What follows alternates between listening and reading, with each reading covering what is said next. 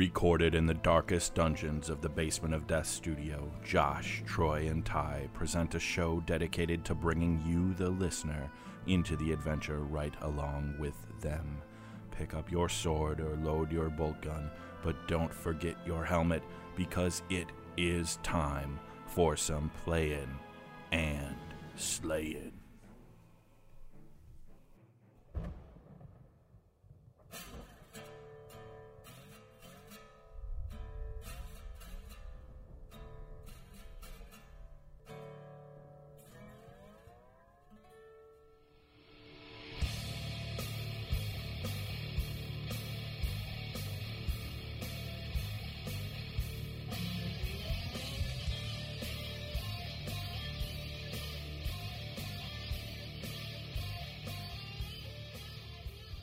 Good evening, ladies and gentlemen.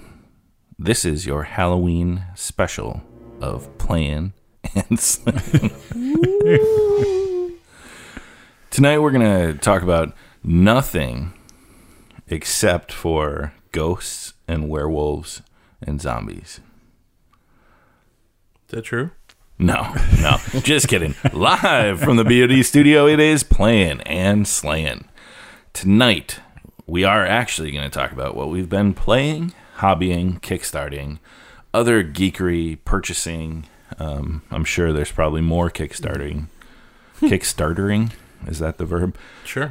Then we're going to circle back to something we did talk about before, Critical Core, which was a Kickstarter probably back over the summertime. Yeah, Spring? something like that. Yeah, earlier A this while year. back. If we say earlier this year, I think we'll be earlier correct. this year.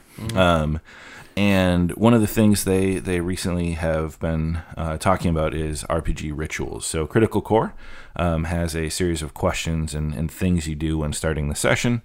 So we'll kind of talk about the framework of that as our main topic and how it applies to perhaps our own games, or what of those things may be beneficial to use. Then we're going to do a Player Slate review of a map-making tool called DungeonFog. DungeonFog originally had been a Kickstarter, so this is just a good chance to look at a subscription type thing and make the determination if you, as an individual, may want to use it. And it is a free. There's free options as well. So obviously we're going to get into, is it really worth playing with it for free, or do you want to buy the subscription?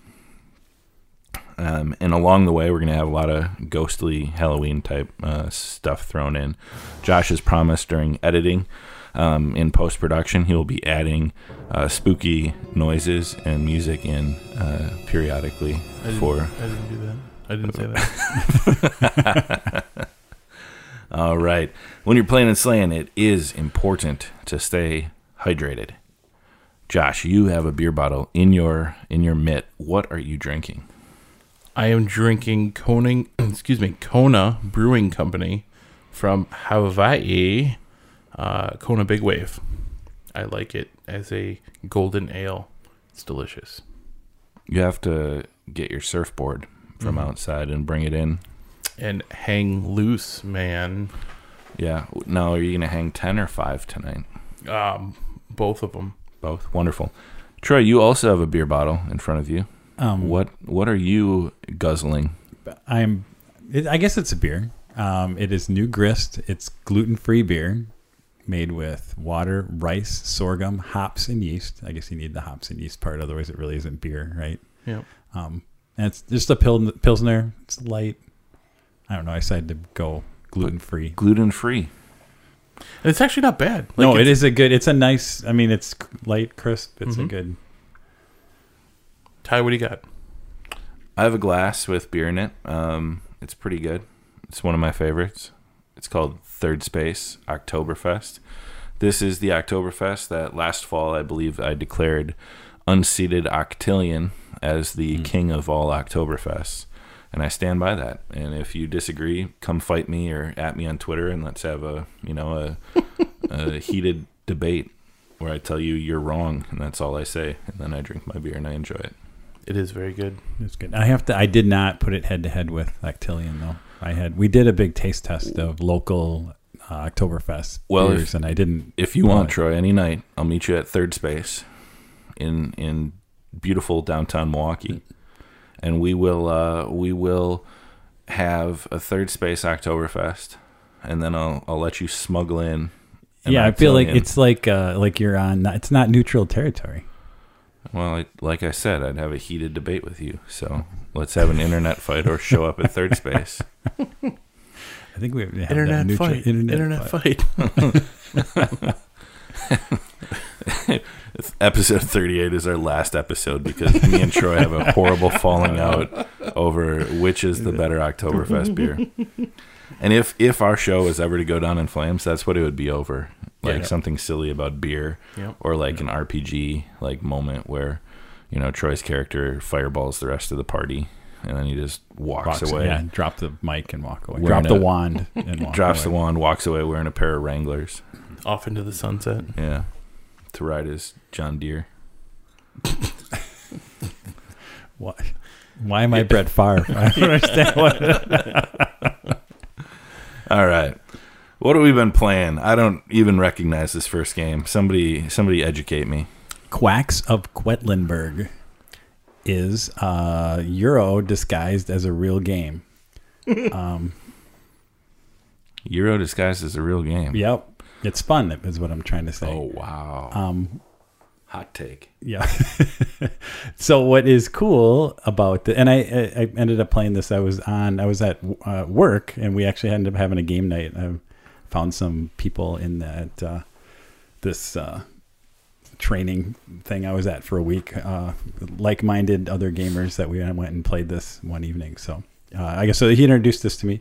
It is, I think you're like a wizard. You're trying to build potions, and players are charlatans, I guess. So you're making your secret brew, which really doesn't have anything, and it's basically a point. You're trying to create points. What is there? All these different ingredients that you're putting in your potion. So you have a bunch of different counters and different that you end up in. There's like a buy phase, and each of the components has a different color, and it basically has I think a number on it of like how many spaces you go, and then they go into a bag. So you have all the ingredients you go, and they go into your bag. You're basically building your engine, which is going to be the different kind of ingredients that you put in the bag. Then you get to like the play phase where you basically pull out the different ingredients, and each of them then you're putting on your board, which is really kind of what do you call it? It's a circle that kind of loops its way out, and the board scores basically from 1 to however many. Like a spiral out. And so you'll pull out a piece and it'll have a 3 on it, and so you put it in the 3rd space, and you pull out the next piece and it has a 2 on it, and so you put it on the 5 space. And basically there are certain ingredients that basically once you pull those out, it stops your turn. So there's so many like white counters or something in there, and once you pull out your 3rd one of those, that ends your turn. So you're kind of balancing. It's kind of a little bit of and if you pull out the 3rd one, it's kind of a press your luck a little bit, because if you pull out that 3rd one, you basically lose. I think you have to choose. You basically lose the ability of either you don't get to score your thing, or you don't get to do a buy phase or something else like this. So there's a penalty to kind of going too far.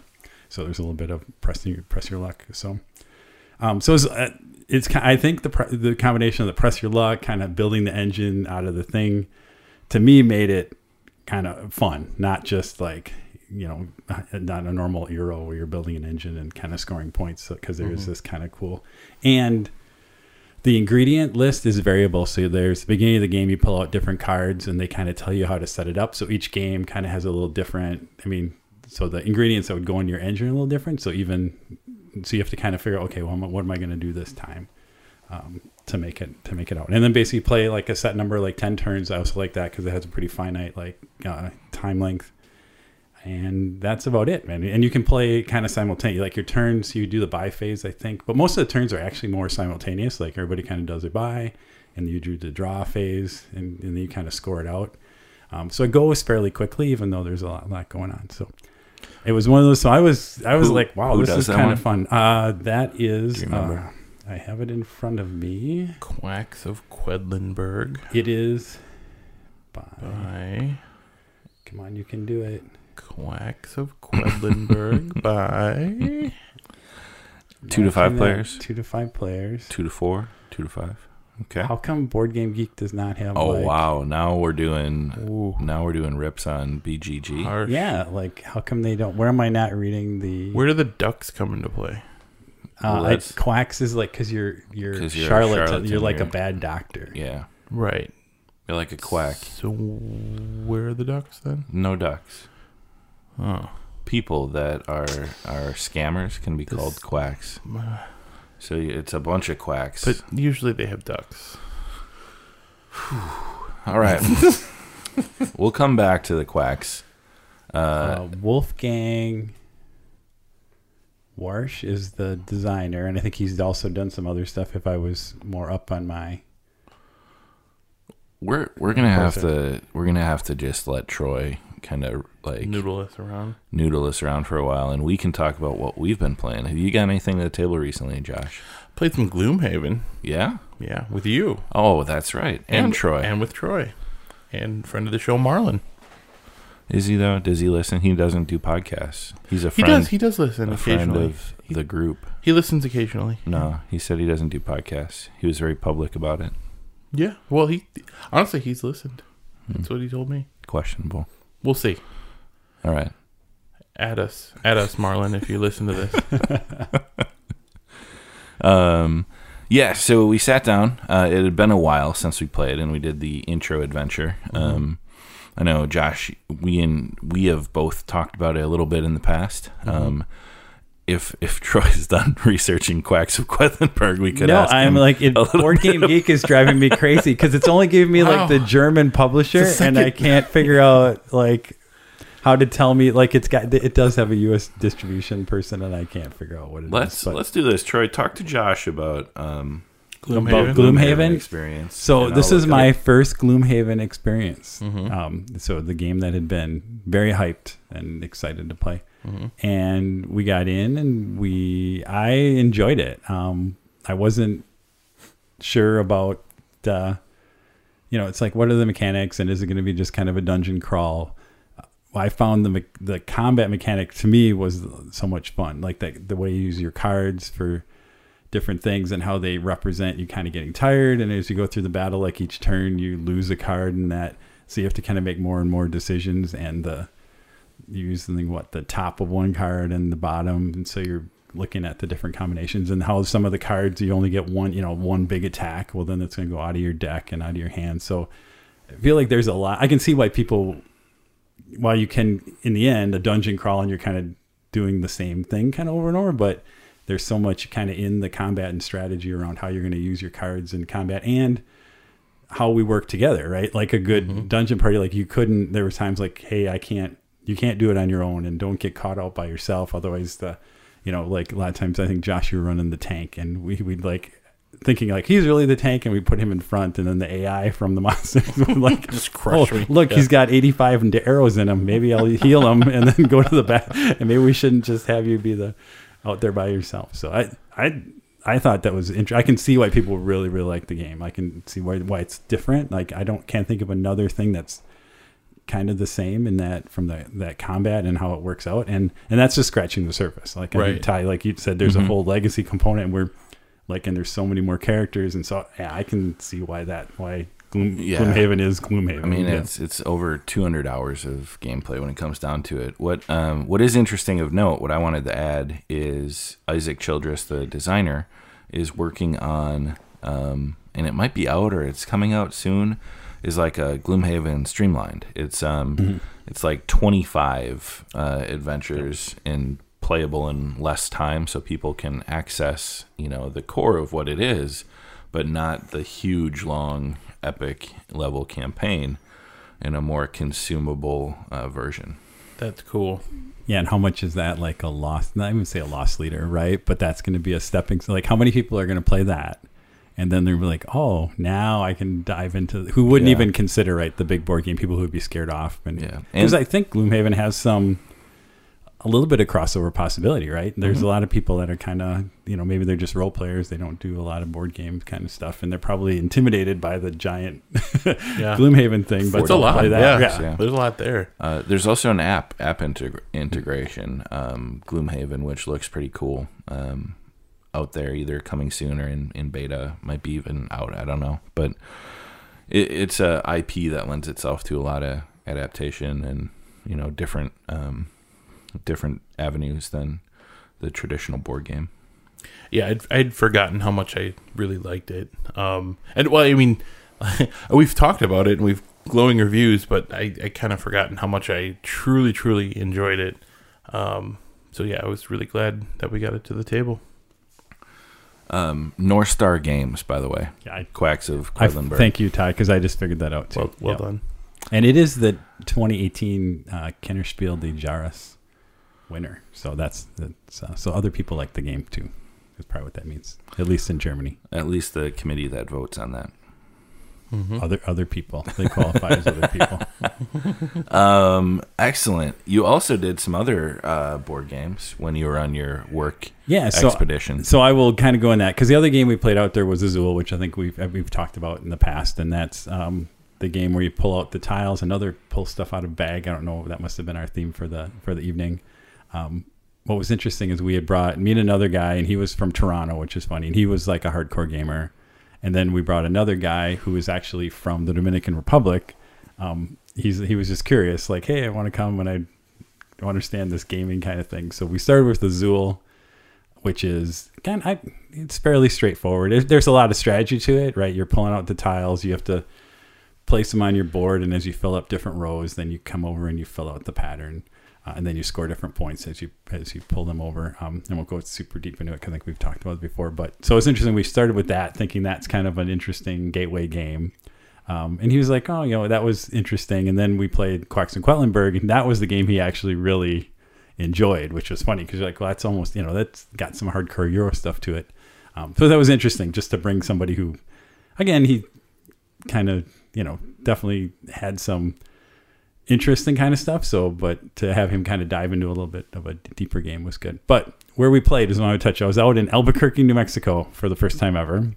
And we found a place called the Empire Board Game Library, which is right near the University of New Mexico, which is probably why there's a board game library. And this was kind of a pay to play kind of place. So you went in, large, huge library of different games and interesting, very, organized very well. Like each game section had a little sticker on it, like where it is, and what didn't make me feel bad at all about. I think you paid $2 or $3 an hour for how long you were there. Plus, it was a cafe. I think we got like drinks, and somebody actually ate. So decent food in terms of service, but a lot of really concierge type service from the board game kind of place. So. Like a lot of very helpful staff in terms of what do we like that when we were getting Quacks and Quedlinburg, we had played Azul and then we're like, what should we play another thing? Walked us through, kind of had it like, what do you think? What do you kind of like? Walked us through, picked out different options. We said, oh yeah, let's play Quacks of Quedlinburg. We had heard about that. But neither of us had played it. He brought it to the table, basically did the Rodney thing, helped us do the whole setup. Walked us through the rules, kind of the first turn, said, hey, if you need help or questions, let me know, whatever. So, I mean, I was just super impressed, about the kind of service, which made sense, right? Because I think if it was like, I go in kind of a typical, like some of the places around here, I pull a game off the shelf and whatever, why am I paying $2 or $3 an hour, right, for that? But the level of service, which I had never had in I guess I'd never been to a board game real cafe before, was outstanding. I mean, the guy that helped us was really good. And so, which got us up and running for Quacks and Quedlinburg, like that. And we knew how to play the game and off and going. So it's only helpful to people who are in Albuquerque, New Mexico, but I think it also might, but I think it was a really interesting, I'm sure that experience is in other places around the country in some of these different board games cafe. But I think that would be my, I don't know that I would go to a place if it was just like I'm renting a game. I think you do have to kind of back it up with some service and some helpful staff. I think that definitely made it, and so it's really cool for my first experience at a board game library. So maybe we should start one. That'll be our. I like it. Yeah, I don't know that that'll pay the bills. That might be like a retirement plan. We open up. You don't think $2 an hour for the 4 people that come in for the? I don't know. Plus drinks. Plus drinks? Yeah. Yep. All right. Board Game Library, new career pursuit. Divided by the three of us. Looks like it's ramen again tonight. Yeah. Okay. Well, so I haven't been doing much board gaming outside of Gloomhaven, but playing a bit of Mage. We are kind of working on getting to a spot where we can suspend our Mage campaign for a while to work on some other stuff. But been playing that pretty regularly, and it brings up just an interesting point. As you know, you're coming to kind of a stopping point. We're trying to get it to somewhere we can still return to. Mm-hmm. So there's that, I don't know if it's just me, but there's that urge to like kind of do wilder things, like really push limits a little bit, because you're coming towards a stopping point. But then it's also being mindful of the characters and like the world you've built to like understand this is just a real life like pause, not a end of the world type scenario. But that's been fun. So we have a few more sessions before we're gonna kind of transition to some other stuff. But I also picked up Borderlands 3 when that had come out for the PlayStation 4, and I've been playing that. It's pretty interesting because the voice acting in that franchise, I don't know if you're familiar, but I'm the character that's voiced by Chris Hardwick in like kind of a Scottish type accent or something. So like it's just interesting. And all the other characters, there's a lot of really good voice actors, and recognizing some of them from other things and other work. So playing a bit of Borderlands, gonna try to get that through the winter until Last of Us 2, and then Cyberpunk 2077 comes out, where I don't know if I'll do anything except for play video games when those two games land. So not a lot of analog board gaming, no AOS since NashCon. It's been kind of a very dead board gaming, hobby gaming streak for me. That's like only like a month. Yeah, a little over. Yeah. But we did Gloomhaven. Yeah, that's it though. I'm just saying his AOS, like AOS. Oh, not AOS, playing OS for like 6 weeks. It's probably the longest break you've had for a while. You got the shakes? Yeah. No, I'm fine. We actually we did not make it to Circle City, so we were going to be going to the Circle City Clash, but some stuff came up, and we decided if one person from the team couldn't go, we just weren't going to go. So looked like they had fun at the event, but our team did not attend. We were a last minute drop. So somebody else played another game, and then I'm going to get into the really fun part that at least one person listens for. So I threw on here, I did play Downforce a little bit. I think I might have talked about it before, though. So again, if Downforce is a racing game by Restoration Games, it's really it's their version of, they kind of took an old game and they sped it up. It's basically racing with betting. So basically you buy, and you get a team of cars, and then the card movement, which is similar to a Reiner Knizia game that I also have, an older one, where each card moves all the cars. And so it's strategy around kind of making the best play for the cars you want to win and the least good for the cars you don't want to win. And then the scoring is a combination of how much, like how good your car is placed, one or two. You can either have one or two cars. How good is you're placed, how good the cars you bet on place. So in other words, 3 times during the race, you can place bets on who you think is going to win. I think first, second, or third, or at least win. And then your final score is kind of the points you got from that, the points you got from betting minus the points you got to buy your car, because it's kind of a bidding war to or an auction to kind of get your cars in those. So real interesting game. I tend to like racing board games in general, and it just has a little different spin on it. And again, you can play with fairly many people. So and nice components again. When Restoration Games redoes something, they kind of do it top notch. So really cool. So I don't remember. I think I may have talked about it before, but again, really nice game if you're into racing games. And again, it's something also that has a really low barrier entry. So kind of one of those kind of gateway kind of games too. Cool. And now what everyone is waiting for, we're going to do tonight's Dungeons and Dragons recap, brought to you by Mr. Mephisto. So, last time, I have no idea what we told everyone where we were at, but I think we talked about live D&D. Yep. I think that sounds right. Yep. So it was basically finish the big combat in the throne room, and then from there you guys kind of cleaned up. Bryce's diviner had a conversation after basically magically binding a harmless woman that was looked like perhaps a captive, if not a trophy of the Frost Giant Jarl. Well, the rest of the group explored around and found a bunch of treasure that you guys decided you can't use because you only have one melee class. So the DM must be a real monster if he gives you a bunch of really cool, awesome magic weapons and armor and stuff when nobody can use it.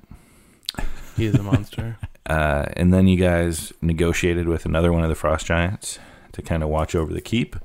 Got some information about where to go to find the Ring of Winter, so you began a overland march through a really inhospitable terrain and weather. Oh, you fought you went back and fought a dragon in its lair. Yeah, that's Forgot right. about that. Yep.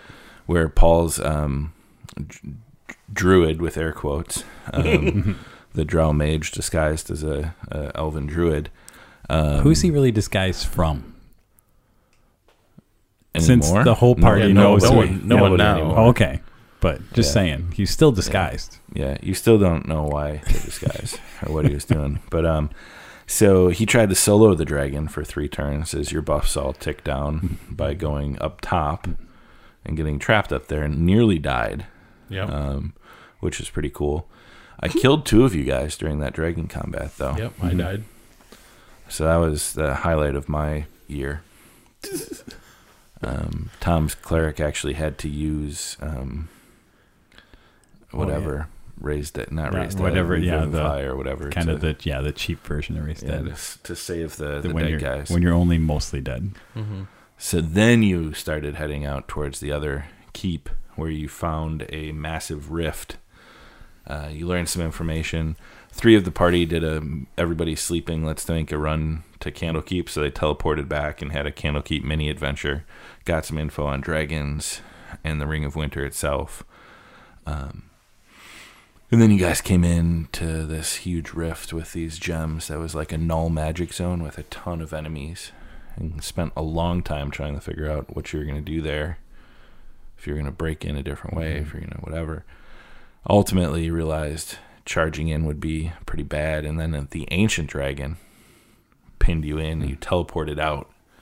And that's where the drow, in disguise, thought, well, maybe we can get there through the Underdark. And that's where we are now, in the Underdark.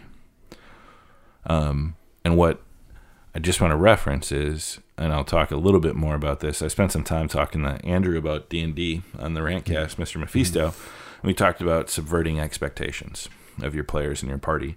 So I'd been kind of working on the Underdark loop for a while, and I was anticipating you guys either throwing yourselves recklessly into the fight and maybe losing a few and then backing out, or I wasn't sure exactly how you were going to handle that. Like, how stupid are these guys? Well, that's what he was thinking. It was basically like the intent was set up something that appears not like just not possible. Like, this is a fight we can't win. Yet you guys still tried to like engineer it into a way where you participate in the fight, and I'm like, I think this is weird. So I think we all thought there was some sort of something we were missing. That's where I was at. I was like, what am I missing? There's got to be some sort of and there was there's other ways in outside of Yeah. the Underdark too. Yeah. And other past things you could have done. Yeah, it just seemed like a cool puzzle. I think that was, it's like, all right, how can we, and some of it is like even maybe ways Ty hasn't thought of, like other ways we can think of that would work to, so it was like, how could we, what's this puzzle? But it also felt like, but also like we need time to think about this puzzle. Like, right.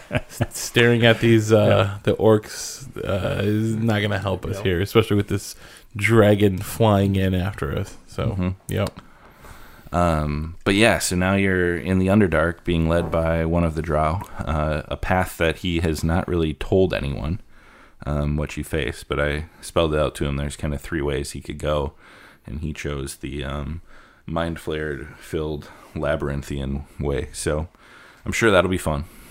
Mind flayers, elder brains, they're always fun. Mm-hmm. But we'll see what happens in subsequent Underdark exploration. Yeah.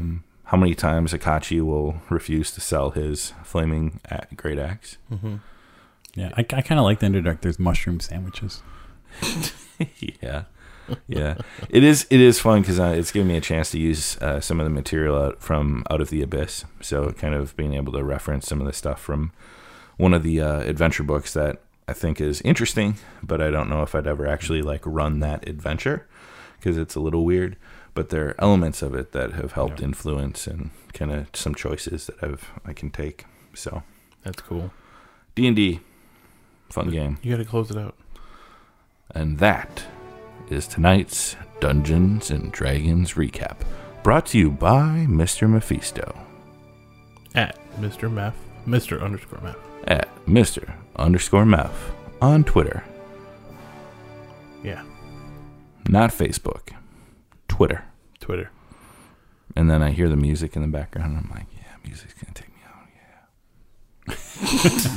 out, yeah. Hobby. Who is nose down doing some hobby stuff? I was hobbying a little bit. Yeah. So yeah, Tom was going to borrow my Flesh Eater quartz for Circle City. So I didn't have a Cryptghast courtier. So I had an idea and I had parts of it already done. So I kind of just assembled and painted and finished it up. So it's actually a ploy just for you to keep working on and stuff. It's good. it totally got me going. So that's awesome. And then, yeah, I had some Crypt Flayers and a Vargulf and basing to do for those. So I kind of started doing all that as well. So, yeah, I'm kind of half in the project of those. And I had the Cryptghast courtier like all ready for Tom, but I wanted to kind of work on those other things too. So, yeah, it was good. That's kind of been my hobby for the most part.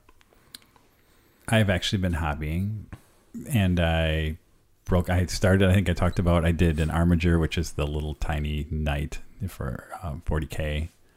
He's not little tiny, he's like the mini knight model that we used for the airbrush class. And so in the airbrush class, we did like the major parts of the armor and everything else, but I had never like finished assembling them and like do the last and get the armor on them and do the trim and everything else like that. So finally was motivated to pull that out and put the finishing touches on him and throw him out there. So that felt good. Is that a model for 40K or is that for? Yeah. Okay, cool.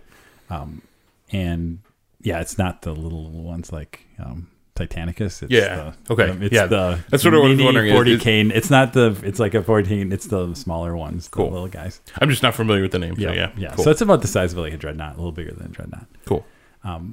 So got that, which ended up looking pretty cool, and then working on going to Dragonfall, the gentleman's tournament there, which is just like a three thing. So and also for Eric and I doing our kind of escalation league kind of thing with a couple of us, enough to do it. But that's at least motivating me to get them out. And so I have about 20 guys I want to kind of add in for the Genes of the Cult.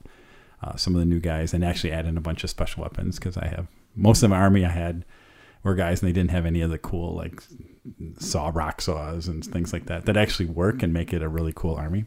So built all those guys, and they're primed, and work my way through them in the next 2 weeks, something like that. I got to get those guys in good shape for later this month. So yeah, I need to get a sprint on for Havoc. I got a week longer than you, but I've got a concept for my warlord, and then one more hero, an ally for my army, to kind of connect the forces that Bryce and I are bringing.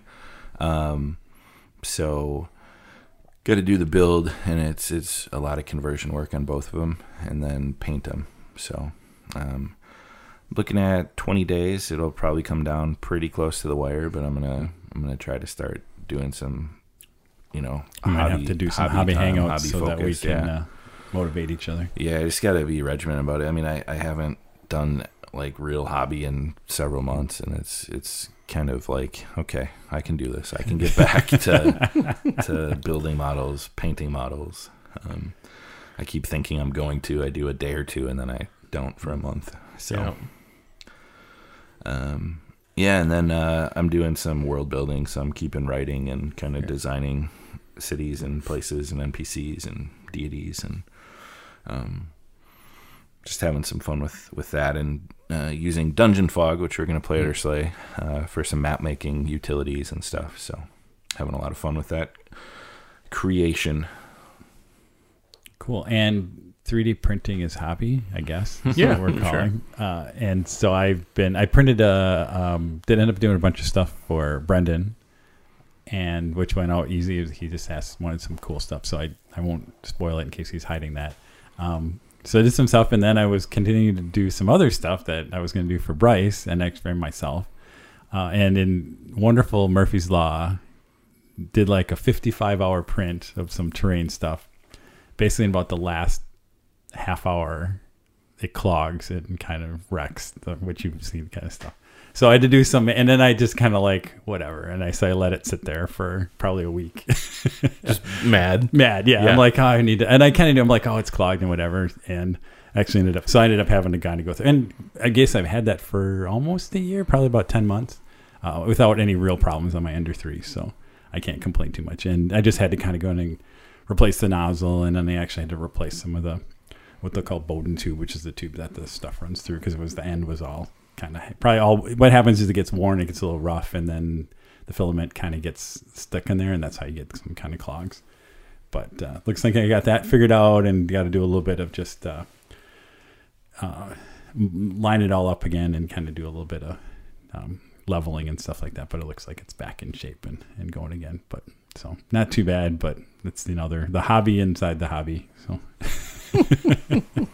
get the slaves working again. All right, Kickstarter. Let's zip through this, and then we can keep going.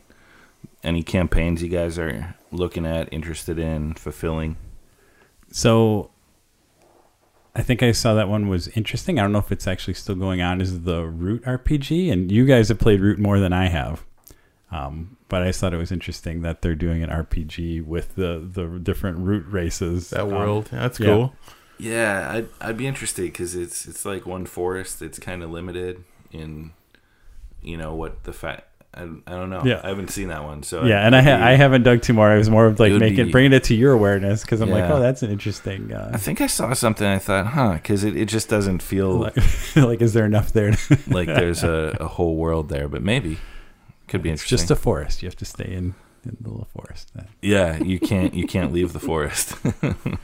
This next one I did throw something in. I thought it was interesting where Simon kind of announced that they were cleaning out the warehouse, or like somebody stumbled in and like, look, we still have stuff left over from these old Kickstarters, which was like Zombicide Black Plague, and I think it was Hate and something else together, and they just kind of did a really quick, I think it was on like a week, and it was just like you could order, I think the new thing, because in Kickstarter to be legal, right, you always have to have some new thing that you're doing. I think they're actually doing like a soundtrack or something for the different games that was available, and some kind of like maybe an art book for each. So that was part of it. But then there was also stuff that from the old Kickstarters that you could kind of pick up as kind of the time machine. That's what they meant. So that you could get stuff that was only available in those Kickstarters in there.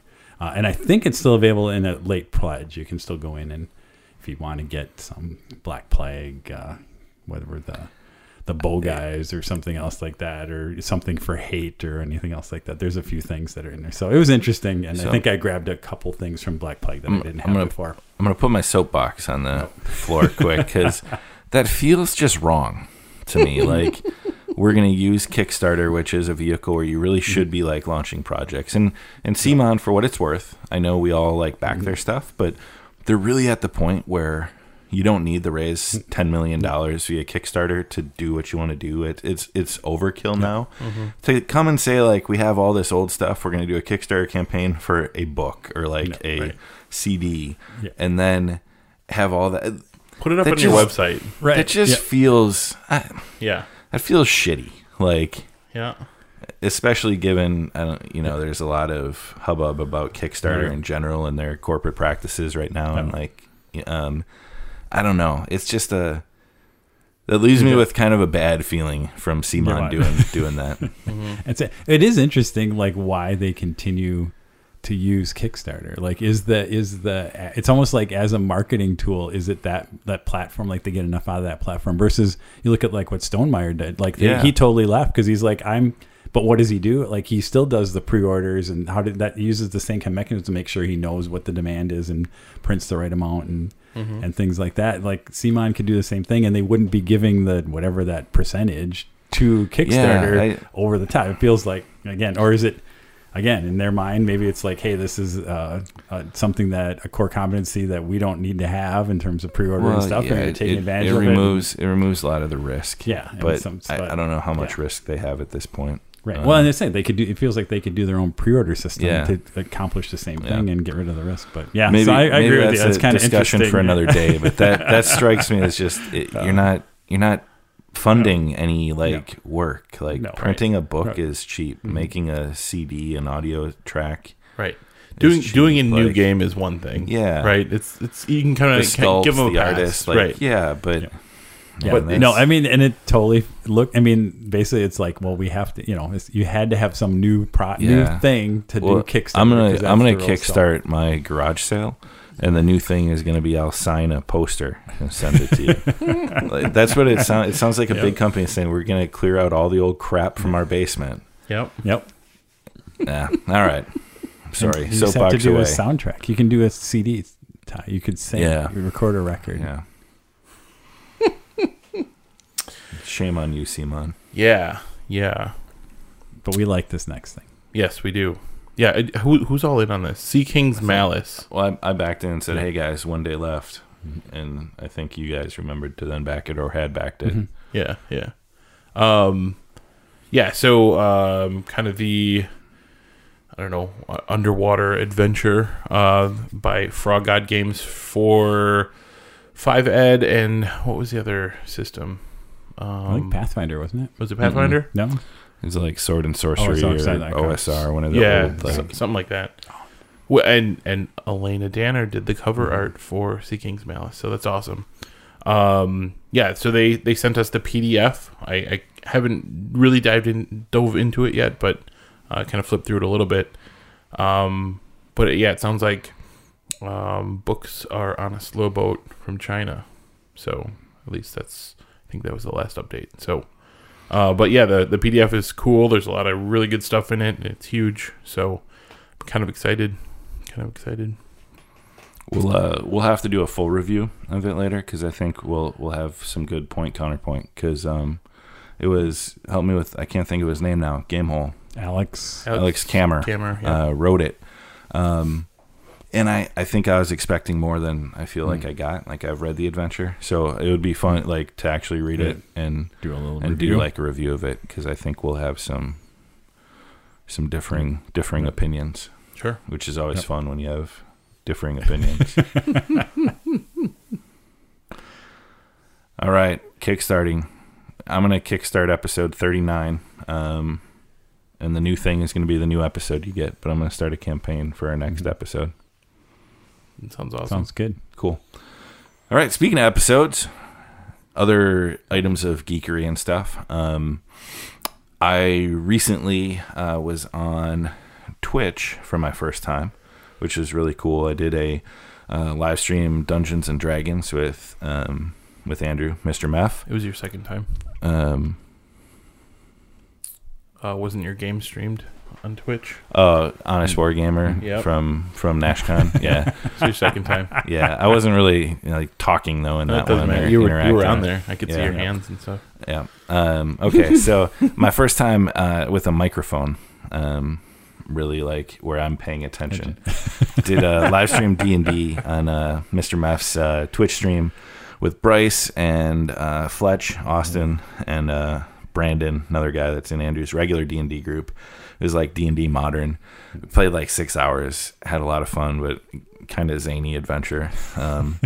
It was entertaining though. We had a blast. And then he's been doing this podcast kind of talking head style AOS podcast on his Twitch. He broadcasts live, interact with the chat, calling it the Rantcast. Then he'd put it up on like the video on YouTube the next day, and now he's actually put in a whole bunch of different podcast things. But I was on Rantcast episode 9, where we talked a lot about tournament, why you go to tournaments. There's an Australian guy, Peter Atkinson, Plastic Crack, that wrote a blog post about why you go to tournaments. So we spent a lot of time talking about just the mindset, and that it's not only to go play on the top tables and win. Like, that's certainly a motivator, but what your expectations are, what you get out of it. And it was a fun discussion. And then we talked about some D&D, and we're both storytellers in a way, and had a really nice conversation, a lot of fun interacting with the chat. It was just a cool forum to really share some thoughts and talk. So check out his Twitch. He's doing a marathon this month. Every night he's broadcasting either AOS content or playing like spooky video games. People drop in and chat. He's doing some giveaways. So Mr. Meth on Twitch, you can find his Twitter handle that we've talked about too in the past at Mr._Meth. But give him some love. Check him out. It was certainly really cool to participate and hang out with him. Speaking of other cool things going on in the AOS community, right now there is a worldwide escalation league that Bryce, so Moose Geek and Tristan, affectionately called Tomb King Tristan, at Tristan Gray, on Twitter, have organized. It's a narrative escalation league with people all over the place. So focused on building the narrative, putting together, a unit here or there. So October is the narrative for your army and your general. November will be like, one of your battle line units. And then if you can get your local stores involved, your local community, there's like 55 people in the Discord. We'll try to get the Discord link out there, or at least direct to the Twitter chains where it's at. But it's heavy narrative. It's people from all over. It's really cool seeing some of the Australian guys, Canada, the US. I think a couple of the British guys are in. So it's really becoming this kind of worldwide community thing, which is pretty cool. Cool. I should join that so I can get my Sylvaneth back and running. And so the intent is it'll be about a 6-month thing. It'll be you build a 2,000 point army in time for right around Adepticon. Mm-hmm. So maybe the goal would be, get some games. Adepticon's kind of the mecca for miniature gaming, at least in the US, and people coming from all over. So a good opportunity to have an army ready for Adepticon to participate or get some narrative battles in with whoever else is there. So Landmine tweeted out, I think it was over the weekend, and actually Ty, I think you retweeted it, which is when I saw it also, was Nikki Sullivan. I think this is like the second or third year she's been doing Extra Life. She's a miniature painter that she streams on Twitch, and seen her stuff around at like Adepticon and things like that. She got Sullivan Studios with her and her husband. Yep. Yeah, really cool stuff there. But she's doing an Extra Life fundraiser, and Landmine has donated a whole bunch of stuff, and he's actually got some sales going on his site where if you kind of buy certain things, he's basically donating part of those proceeds end up going to the Extra Life thing. So believe it or not, he had some stuff that I might have wanted on there. So I threw some things on there. I'd encourage, I think he's kind of continue to do that for the next couple of weeks. And I think Nikki's doing stuff too, kind of, over the next couple of weeks, where she does stuff on her live stream and gives things away and continues the grip for Extra Life. And Extra Life is, if you're not aware, a charity for local children's hospitals, kind of all over the country, and you can kind of tag for what kind of general hospital that you want to go to. And so, I mean, that's a cause that's kind of close to me. When my daughter was born, she spent her first couple weeks at Children's here, and I'm very lucky that she's totally healthy. But you look at some of the other families that are there and people there, and just the staff at the Children's Hospital is amazing, nurses and doctors and everything else like that. So something that I'm always very happy to give back to and continue to support. So you can do it, if you want to spend some money or just throw some money at Nikki, encourage that. Awesome. Very cool. So there's a lot going on in the community, and I think one of the things that, you know, I just to wax on this topic a little bit, wax poetic, is it? I don't know what I'm waxing on, waxing off, Mr. Miyagi. But I've seen that a lot over the last few months. So speaking of Extra Life and charity, today is also World Mental Health Day, Yep. like kind of awareness just about that. But the community we've got here, there's a lot of really great people and really open people. You know, Mini Stomp being just such a great proponent of it. Bryce, Tristan, Nikki, all these people that we kind of already talked about, Andrew. It's cool to see this kind of web of how people are connected and what, you know, gamers give back, which is a pretty common thread from what we see. So, you know, today of all days, it's cool just to see people doing good out there and those acts of kindness that it can be a little dark as you head into the fall. So it's nice to get a little bit of sunshine here and there. Speaking of sunshine, Joe Abercrombie's new book hit like a ray of sunshine in September. Little Hatred. A Little Hatred. I'm actually reading it and then listening to it, or listening to it then reading it. So I'm doing both concurrently. So I'm getting it twice. So I'm not as far as I should be through it, but I'm like doing the read a chapter, go back and listen to it. Because Stephen Pacey is amazing on Audible. Stephen Pacey is amazing. Again, I think I've said before, my favorite narrator, because it's a performance. Yeah. Like, it's a performance. And Josh, this is, you listen on one. You Yeah, listen you at don't normal, speed so this you don't up. speed this up. Stephen Pacey, you put it on one, you listen normal, and you just soak it in. So, yeah. So A Little Hatred, we're not going to do the full review, but it advances the storyline from his first law books and some of those other books about 25 years, it feels like, roughly. And the world is looking at an industrial revolution of sorts. So you have this like dark, gritty, medieval fantasy world meeting this steampunk era. Not steampunk, but like industrial age. It's been the whatever growing of some different kind of civilization, which has been interesting. So yeah, it's loving that though. And I made the mistake. I'm reading like 4 books at one time again, and I finally just powered through and finished Shotgun Arcana, which is like Weird West, R.S. Belcher. There's one more book in that series that's out. I'm reading Chuck Wendig's The Wanderers. I'm reading Sam Sykes' Seven Blades in Black. Still like trying to get these things done. So it's a lot of reading. And I have dove back into Children of Ruin, which is the sequel to Children of Fate from last year. And I don't know, a few hours into that listening. Pages. Children of Time? Children of Time, I think. Okay. Yeah, Children of Time. The Tchaikovsky or whatever. Adrian Tchaikovsky. Yeah. Okay. And it takes, again, it's the same kind of universe from there. So it was interesting to see how it started out a little bit, and I wasn't sure where it was going to go, and then I'll hit the spot, and I'm like, all right, yes. So it's going to be interesting how it goes. I really like his books in terms of sci-fi, because I can't imagine, again, I don't know how much, like, it's hard enough sci-fi, and I don't know how much research he does. Like, there's so much research he must do on how kind of different species and animals, because the story all kind of involves on how these things work, and language and communication and things like that. So really kind of cool ideas for that stuff, which I think is why I really get into it, because Children of Time was like my favorite book of, was that last year before, whatever it was. So it'll be interesting to see how good this one is. And then we're coming up to end of the year where we can have the discussion for what was the best favorite book of the year. It's interesting this year. I don't know that I'll have any. There's a couple in the running, but I don't know if there's. I've got 4 that are going to be hard to pick. So we'll do that though. Also, this is reading. I bought the alternate cover of Descent into Avernus. So I love Baldur's Gate, the old video games, the city in the Forgotten Realms. Descent into Avernus, Dungeons and Dragons new book.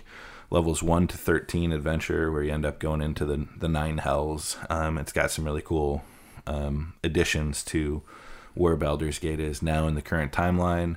The city in hell, the level of hell, like these different demons, the rules. It's just an awesome book. The design and the art on this one is really solid. So I'm enjoying my read through this.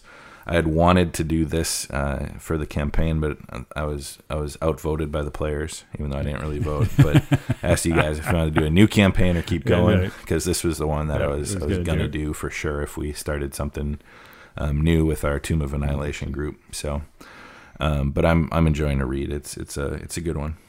We still have options.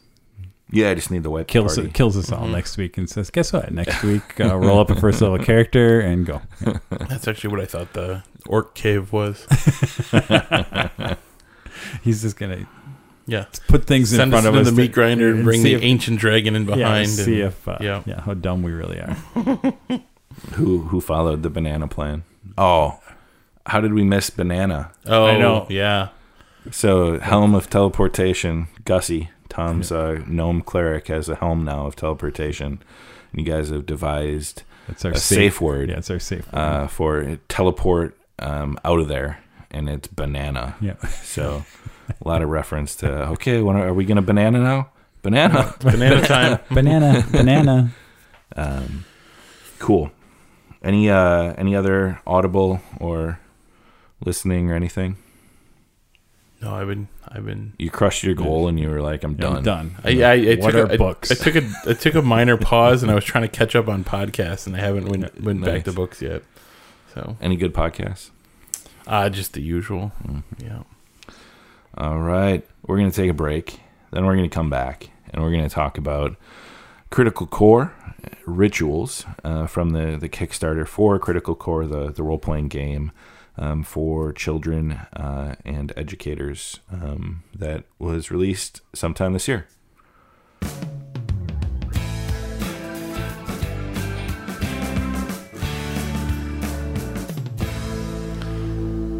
Welcome back to the show.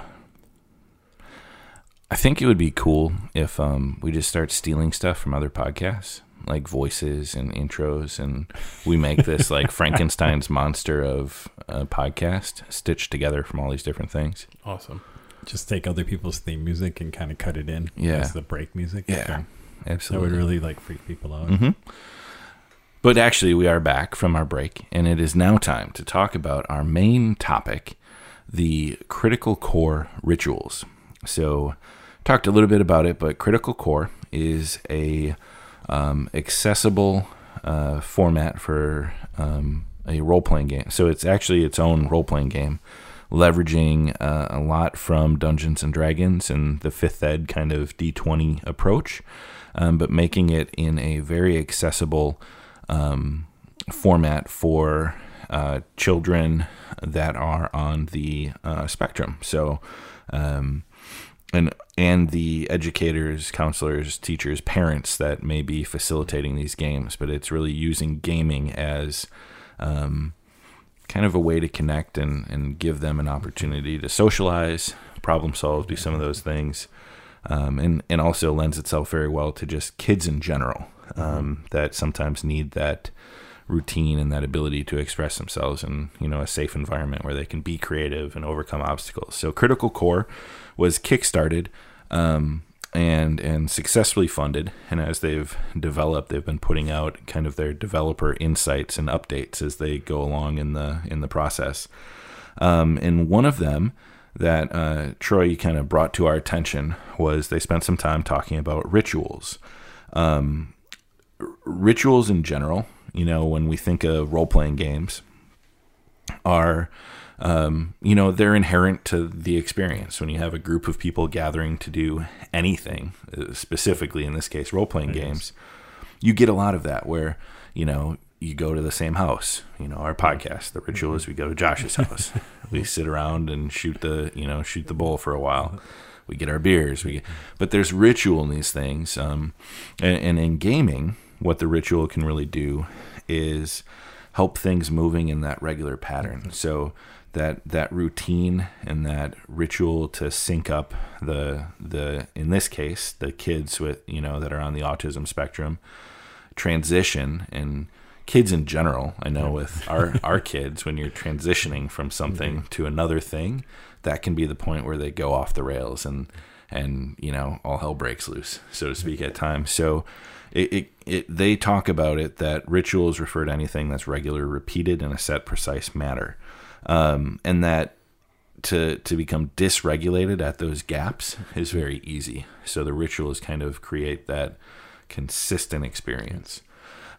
So what I think would be important is just reading through what their transitions that are ritualized in this experience, and then we can take some time kind of that conversation about where we practice these and what are some examples in our own game. So I'll go through the list, and then we'll kind of dive in and break it down for our own gaming experience.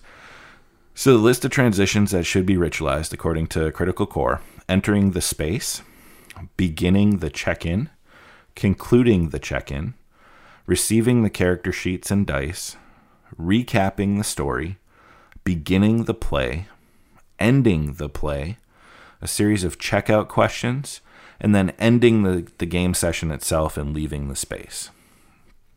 So I think that is 9 kind of transitions. We'll take a little bit of time to talk about all of them. Now, entering the space, in a traditional gaming group, you're coming into a room, sitting at a table together. But what's kind of unique for us in a lot of our role-playing games are, we're doing this online using, Discord or Google Hangout or some type of video chat or chat to gather. So, what are some rituals you guys see in this? And it could be games you do in person or our kind of digital games, but entering the space as a ritual for getting into the sync of things. Yeah, and I think it's like you said, some of it's just like, how are people gathering? Like whether it's the time, right? Or like, and are we waiting for people? Like sometimes it's waiting for people or making sure that everybody's there. I think sometimes it's interesting in a, and you may have that. We were talking. We'll probably reference your mage game a lot. Like when you're in a physical space, like is it all like always having the same table and do people always sit in like the same chairs and some of it could be like who's bringing the snacks and and kind of that. But it's always it's kind of having that ritual around how does the group come together, and sometimes if it's not, that's where you can even talk about we talk about dysregulation for the kids, but I think as a group, right, we're trying to get everybody together. Where's Josh? Dang it, did he fall asleep again? Why isn't he here? Why isn't he here? Right? It kind of gets us out of sort until we track it out or get people down. So I think it's interesting, and again, it could be something like a lot of these. And what interested me in just this list is I think like when we do it, a lot of these are kind of implicit and like they just kind of happen, and sometimes we don't think about putting energy into these things and making them a little more explicit to make things go a little smoother. And maybe even walking through and just having people realize, hey, they are these things that we need to walk that make this a better experience for everybody. And so some of it's just turning kind of these implicit things and putting a little more energy and making them explicit and just see things go. So that's, and then, so the next thing is kind of beginning the check-in. And this is, I thought was some interesting stuff that was kind of a little bit unique to what they're doing with the with Critical Core. And I think in the check-in they kind of have a list of questions, and I think so some of that is again to get your mindset in there and get get kids kind of engaged and make sure that their mind's in the right place and are they ready to kind of be social and walk through. I'm trying to think. I don't know what we do in like the check-in. It might be some of that. Maybe just like, hey, how's everybody doing? Kind of the banter before we dig in. I don't know that we do anything explicit to like warm up our role-playing muscles, but. Well, so one thing that kind of stands out just with entering the space, beginning the check-in, concluding the check-in, those first 3 steps, setting the scene in the digital Roll20 experience, for me as the GM, it's difficult at times because I can't see if I have people's attention, and that's a struggle in general, with just playing, online. If you're not on video, you're just on voice chat or something. So like it can be difficult and it can dysregulate, my experience. Like, what's the starting point? Who do I have? So I have to kind of, I don't know if you guys even know this, I kind of verbally confirm, hey, so-and-so, I've got you. All right. Are you in roll 20? I kind of do the audio check. And that's for me just to know, do I have everyone? Because there's nothing more frustrating than like getting 10 minutes in and then somebody's like, oh, I just got back, or I missed that. So like that's kind of how I've ritualized it. And you said, our mage game, it is in person, and every, you find your chair. If it's only Jen and Tom and me, Jen sits on one end of the couch, I sit on the other, Tom sits in one chair, and Paul sits in a chair. But if Ben's there, Ben sits on the couch, I sit in the chair where Paul would sit, Tom sits in the other armchair, Jen's always got her spot, and then Paul shifts over to like the ottoman. So like, we have these places, and you sit down, you get ready, you get your dice, your tray table, settle in, and then the check-in for us in that game is, kind of all right, are we good? We talk about the day, talk about whatever, but then it's focus and it's game time. It's not like go down these other tangents. So what is it? I mean, I guess I'm interested in the player experience, from. Yes. So I was reading through some of the questions, the kind of the beginning check-in type questions, and this is sort of framed in, kids playing, right? So, and I think it's sort of geared towards getting them in the right headspace, which is great. A lot of the questions were like, hey, what's your favorite food? What would your character's favorite food be? Where's your favorite place to vacation? What's, your character's favorite place? So those type of questions in the beginning check-in, I think, are cool to kind of help differentiate yourself from your character self, So I think that's kind of cool to help kids put their mind in the right place. Yeah, and I think it actually starts to... And maybe I don't know exactly what their intention was, but I can see where for the player, it's bringing the character to life, right? It's like I'm sitting down as the player, and now somebody's asking me some questions about me, but then also about my character, and it's kind of slowly bringing that character now, kind of waking them up, right? So that now, the character is now kind of there, right? Right.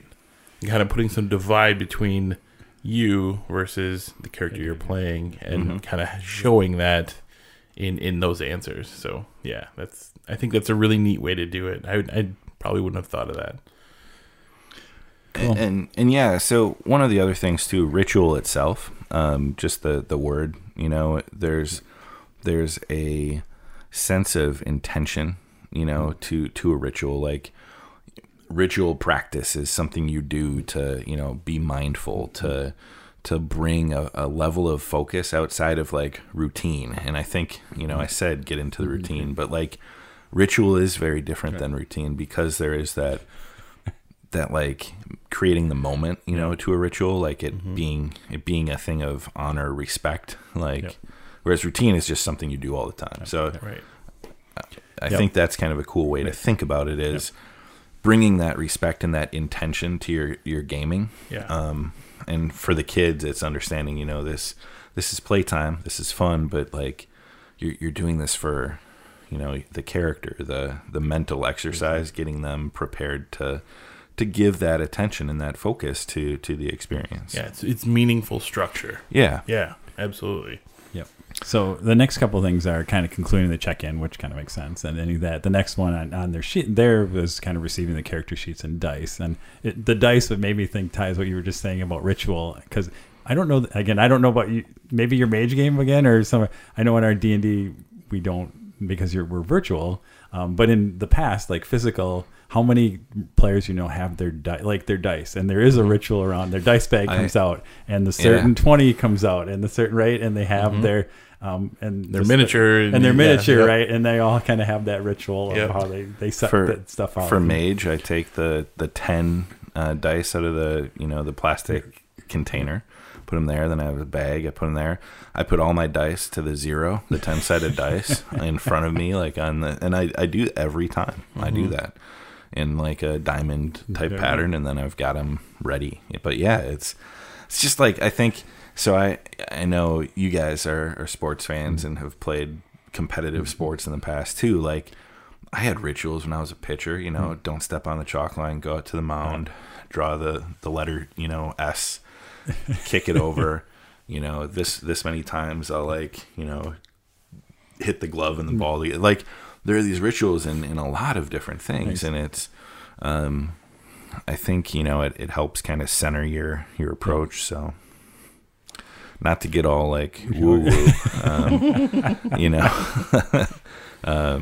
no meditation before I become a dungeon master.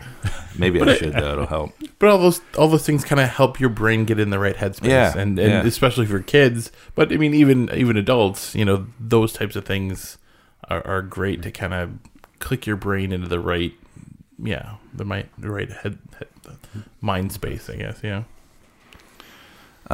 So the next one then is recapping the story, and this is really important. And sometimes I do a better job than this for others, like if we played recently, but just the last few events where you were setting the scene, so to speak, to remind everyone, okay, where this is where you got to, this is how you got there, and this is the condition you're in. That's kind of the three things I think of when I'm recapping. Is I want you guys to remember if you're seriously hurt, depleted, so that you don't go charging into a room full of bad guys and get destroyed. Because memories aren't always perfect. Right. So, having notes, keeping track of where things are at, it helps to recap and start off in the familiar ground. Yep. Yeah, and especially if somebody's not there, the previous week or something, catching them up, I think is great too. Yeah. Yep. And again, I think sometimes, like you said, we do it better than others because again, I think it's because we don't have an explicit step that says now we're going to recap the story. It's kind of implicitly. Normally, we kind of get ready, or we're going to start, and Ty's like, oh yeah, last time we were doing this, and sometimes we do it, and sometimes we don't, and it could be should we also have stuff should there be a checklist like you say, hey, you guys, the last time you took a long rest, was it should there be a couple checkpoints just to kind of make sure that everybody's on the same page, like you said, around where, because sometimes we just tell the story, but we don't remember, did we have a short rest last or not, right? Mm-hmm. And then it just, sometimes we'll get into the game and hold it, do I really have these spell slots? Do I not, right? And then that could be an opportunity where if you kind of have that more of a checklist, here's what we're going to do, make sure everybody's on the same page, especially you do, where we do have people that we're not always there every week, or maybe there's some nobody falls asleep for the last hour, right? Or right, or there's a case again where you're not you don't have the check-in, you don't know if somebody kind of dropped out early, you may not remember that they weren't there for that last hour, right, and stuff like that. So, oh, Brendan, it's all good, man. We all need our sleep. We all need our sleep. Then beginning the play, it's kind of, okay, this is when it takes off. Paul in our mage game always, kind of asks each of us, what are you doing? We don't usually end at a cliffhanger in mage. It's kind of a downtime, or you're recovering or getting a phone call. So it's what is your character doing? And that's kind of how we start is there any business to take care of before the action that he may have lined up really kicks off? For us, it's kind of if we're, at a critical point, it's rolling initiative. It's getting into the combat where we paused right before, or somebody taking the first action. I kind of started this time by forcing a countdown. You guys had your plan, you did something, and then I just gave you a 5 count to each character in initiative order to get the engine running. Yep. And then the game kind of takes place from there. And I think that then playing isn't a step in this ritual, but within your game, I think there's a lot more ritual than even here. And I think the focus in this critical core is once again, back to the points where you can become dysregulated. So recap to beginning play, it's easy to spiral away and then start talking about, oh yeah, that conversation with so-and-so is so great, or that when you did that spell, and you descend away from, the focus, which is the game, to what had happened previously. So these steps, are important to stay on target, stay focused, keep that regulation. Anything on beginning play for you guys as a player, like that transition from recap to game start? I don't think. I mean, I think I think you talk interesting is the different styles, right? There's can be sometime like, are you getting into like, because I think what's been interesting is when we started where we are at a cliffhanger and then you dive right in the action. I think it's kind of fun. Like it's difference between like a movie that starts out like all the action goes and then you kind of get through that first scene and then usually we make it through the combat and then the kind of the rest of the story takes off. Or is it a case where, like you said, where you've kind of closed the chapter and then you're starting up kind of slowly and building up? I think there can be two different kind of ways to begin play. Like you said, because I think the way it was interesting, like this week, like you said, we're throwing people in and really getting them like super engaged helped because we were in combat. And sometimes if you kind of slow into that, it can be fun. It can feel a little fumbly because people aren't all like, oh yeah, we got to be ready to go. And so the way you kind of press the action was real interesting in that. So, well, and occasionally too, the recap the story and the start play sometimes kind of overlaps. Like, you know, you start playing and you're like, oh wait, didn't such and such happen, or wasn't there this and that and the other thing? And so then there ends up being a little bit of recap at the start of the play too. So yeah, I mean, they're definitely two distinct things, but yeah, it can kind of hopefully not take people out of it, but at least clarification type stuff. But yeah. And then ending the play. You know, it is important to have an end. You don't want to just kind of people fade out and then it's done. So like being they refer to it as a facilitator, game master, dungeon master, whatever you want to call it, the person that's kind of running the game. Ending is just as important as where you begin. You're not always, based on time constraints, going to be able to hit your marks where you want to or where you thought you may have. But like, as I'm looking at the clock, if we're in hot and heavy in action, I'm going to try to finish. If it, you know, pushes us toward closer to 12, you know, so be it. If like, though I know that something big is coming up, I'll look for that moment. And like, you know, last session, one person climbed the ladder, shadows rush out of the darkness, and that's where I ended it, rather than this big fight scene on a rope ladder at a cliff's edge. Like, you know, just finding an appropriate place is part of that ritual. And then, you know, until next time, whatever your close is, whatever your fade to black is, that consistency is important too, so you don't get this real disjointed experience for a player at the end of the session.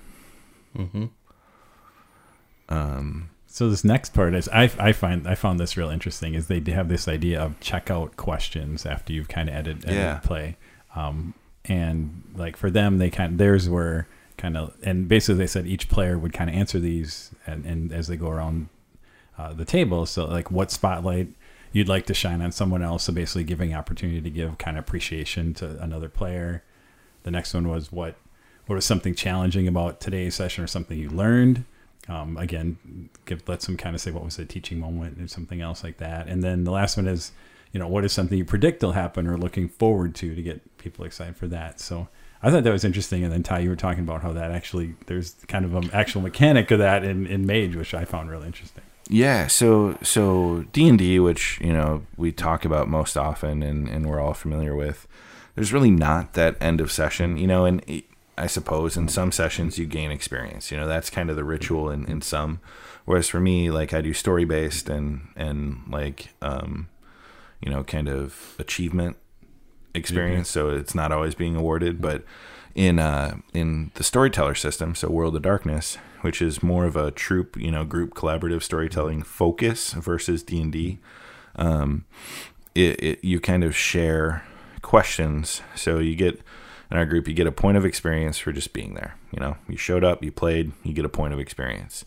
Then you talk about what was some good role playing, and you share, you know, I'll usually write throughout the game, if somebody says something really funny or really cool, or there's a cool exchange, I'll write down a note to myself to use for that checkout question, you know, to talk about, you know, when Tom said this to Jen about whatever, it was really cool how you two interacted, and Ben when he did this. So there's that exchange. And then the third question we talk about is, what is something you learn? And it's crazy, even after 3 years of playing, you're still learning. And it can be, I learned that so-and-so, you know, the NPC is actually this big bad evil guy, or I learned that this is the way that rule or this sphere of magic works, or learned about yourself, you know, as a player or as a character. And then I don't think this one is necessarily from the rule book. There's another question or two, but it's become, what was it, you know, I think it might be what is heroic, something heroic that happened is like the rule book version. But we talk about, you know, heroism or cool use of powers. You know, what was something that someone did that really showcased what their character's all about, and that's how you're in your experience, and that's how you wrap up every session. And it's very rare where, you know, it's 2 a.m. and Paul just says, everybody gets 4 points of experience. We all role played. We all did that. But a lot of time, you know, the majority of the time, probably 95% of the time, we're having those questions. We're having that dialogue and taking 15, 20 minutes to kind of digest what happened during the game session. So that checkout is, you know, an interesting device. I don't know, you know, the way they frame it, it might work, but our D&D group is relatively large too from a player count, and kind of disjointed by the end of the night. So you know, it may or may not work in every group. Yep. Right. And I think if you're doing a 2-hour session with kids, it's a different story to reflect, you know, and drive home the learning versus a group of 7 adults that it's late and we have work the next day and we just had a bunch of fun and everybody's like, all right, have a good night, bye. Anything on checkout? Because I think the last thing was just ending the session and leaving the space, which kind of makes sense. That's like, ta-da, that's it. Get out. Yeah. You don't have to go home, but you can't stay here. Hit the road. But yeah, and I think in a group with youth and children, that is important. The game is done. It's putting away our things. You know, it's going on to the next task, which could be family meal, it could be a chores, you know, whatever it may be. It's transitioning to what comes next. And from a child standpoint, that is incredibly important. You never want, I know I never want to leave my kid without, like, here's what's next, because you don't know what they'll get into if they're left up to their own devices. True. So ritual as a way of group management, I think, is really what this is. And they kind of talk about that when they're wrapping up, is that, you know, using these tools and devices. What I think is kind of cool too is, and this could just be the corporate nerd in me, thinking about a meeting, you know, structure of your meetings and having them be useful, you know, getting everyone aligned with what's going on, going through those questions. Like, there's some of that too in our real world, and mindful practices in general are an interesting topic and worth thinking about from how we do it in our gaming too. AOS is a very ritualized experience for a lot of players too. Like Magic the Gathering, you know, kind of there are these things we do in these games to operate more efficiently, which is kind of cool to think about. Yeah, and again, my takeaway and what I thought was interesting was I think we see that there are all these games and like even meetings and a lot of social interactions have these rituals that we may not be aware of, that they're just kind of happening, and most of the time they work well. But if you kind of step back and like actually kind of put a little more structure on it, realize that, hey, these are things that happen and why they happen, and then putting kind of that emphasis and energy on to making sure that they happen, and then things run smoother. Because I think we kind of go in and we don't really talk about what the social contract is and we assume everybody kind of is going to do this. And when one person really doesn't know what the ritual is and they don't do it, that's when we kind of, you know, people are uncomfortable or things kind of go south. So I thought it was really interesting how and that's what spoke to me about this, was like them being very explicit around. And it would make sense when you're dealing with kids that are on the spectrum. Like, you do want to have that structure, and you want to make sure that you're doing it the same every time so that they feel comfortable. and they can go through. But again, I think the lesson was that we all can can learn from that. So hopefully this is interesting. I thought it was a kind of a interesting conversation, and hopefully people can take something away and do it in some. And again, in everything that you do, there's probably rituals there that you could think about and focus on a little better. Absolutely. All right. Any closing thoughts on ritual, or should we do our usual ritual, which is we take a break before we dive into our Play It or Slay It review?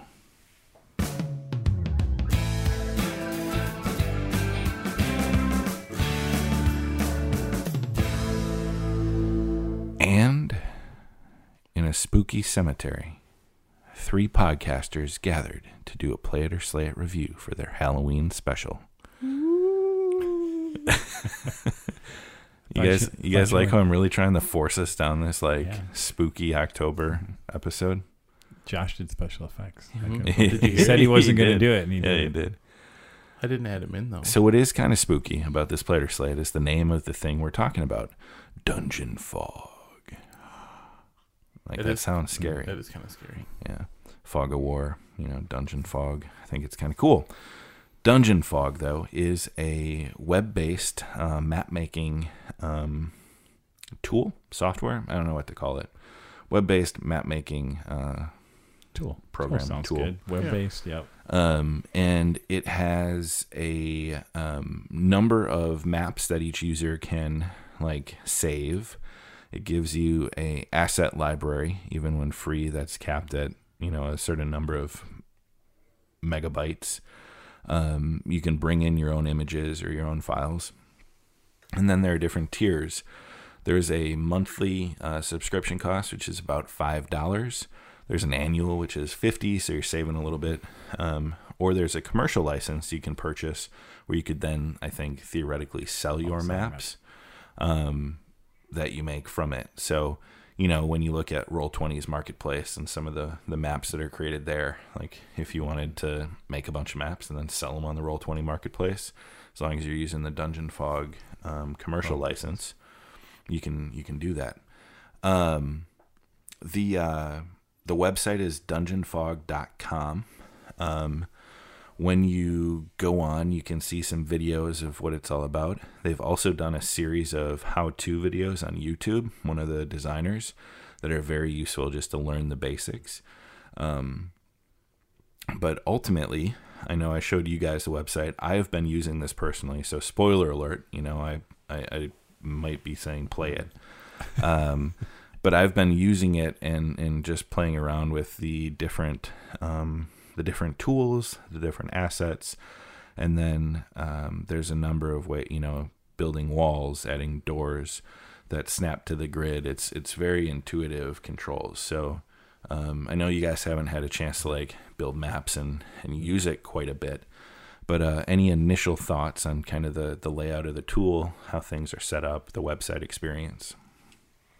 I think this is a market that's needed something like this. So I think there's a lot of little tools that do similar-ish stuff, but this kind of puts a lot of that together and makes it accessible and makes it, I don't want to say easy, but brings a lot of pieces together that, I guess ease of use is there, right?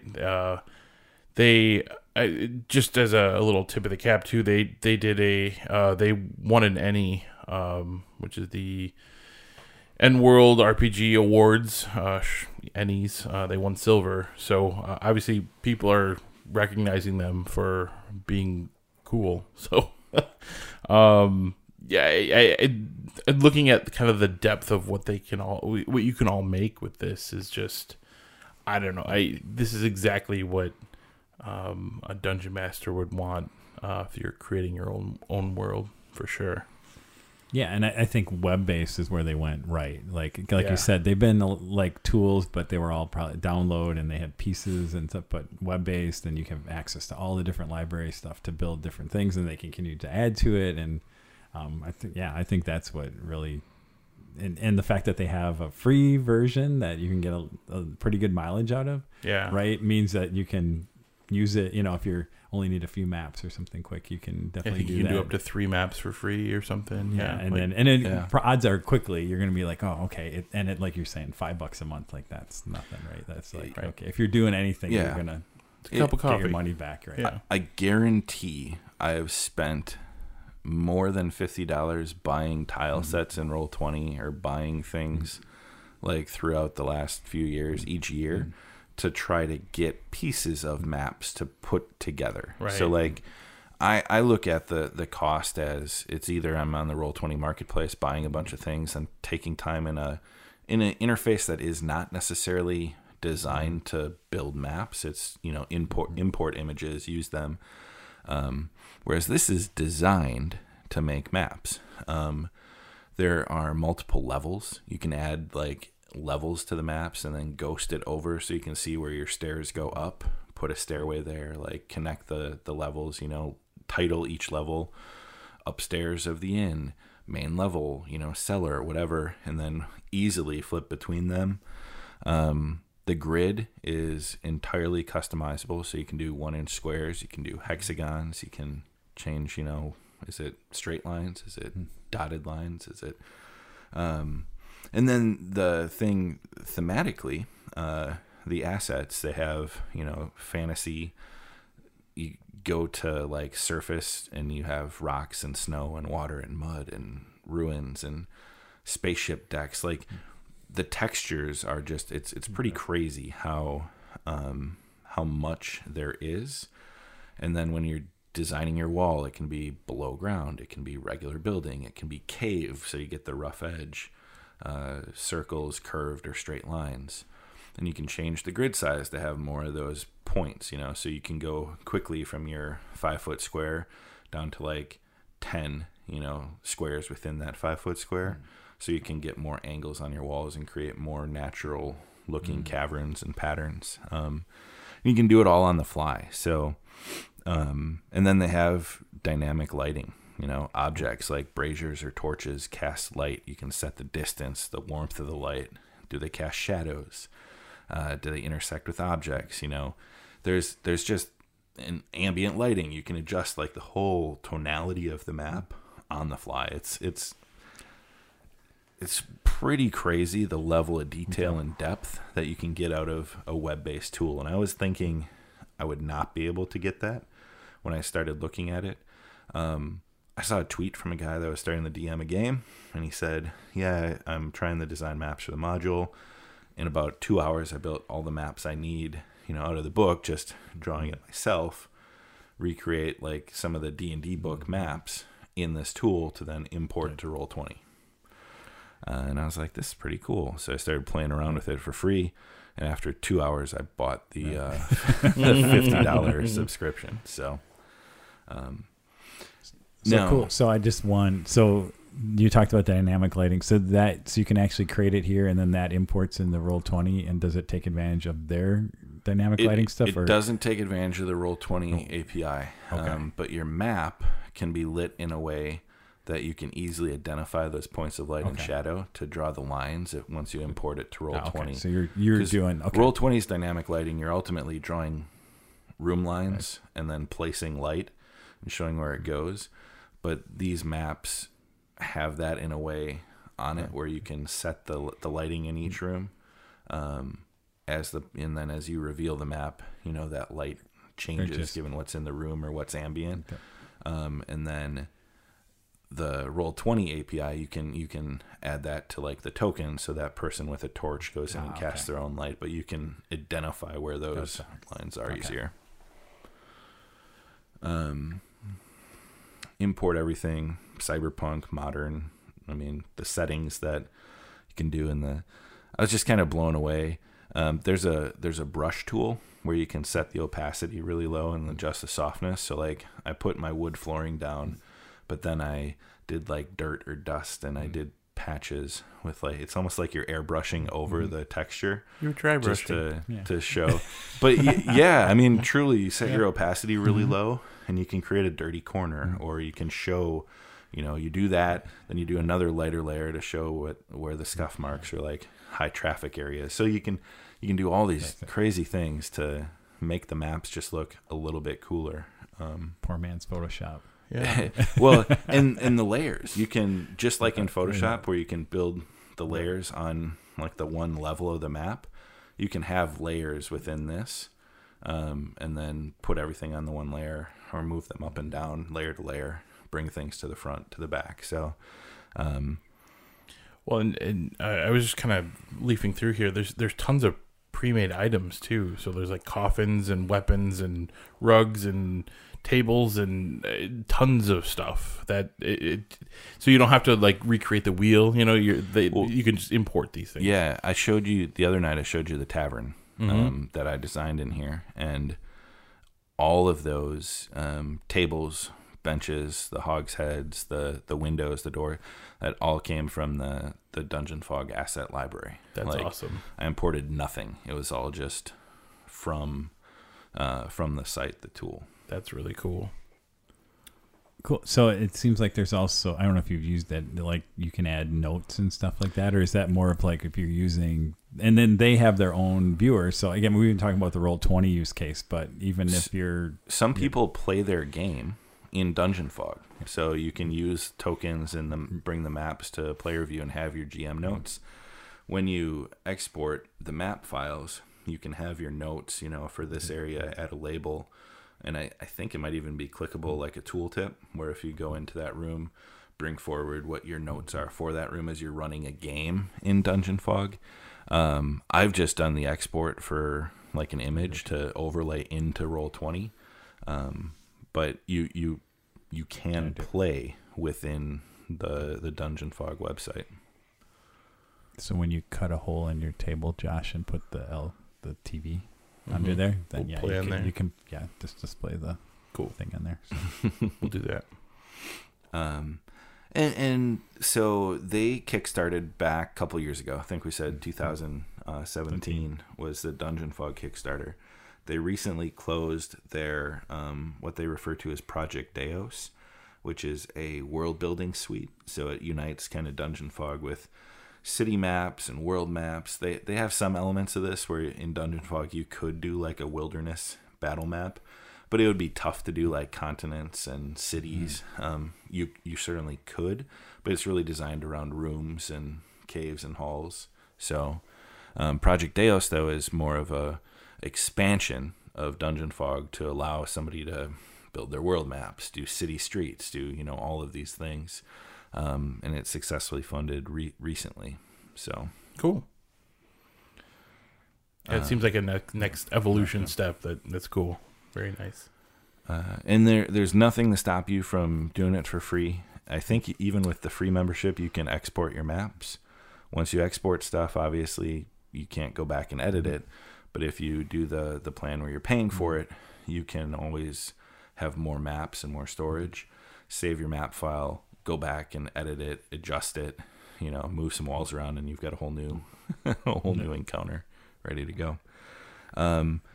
So price point, $5 a month or $50 for the year, or free if you just want to dabble.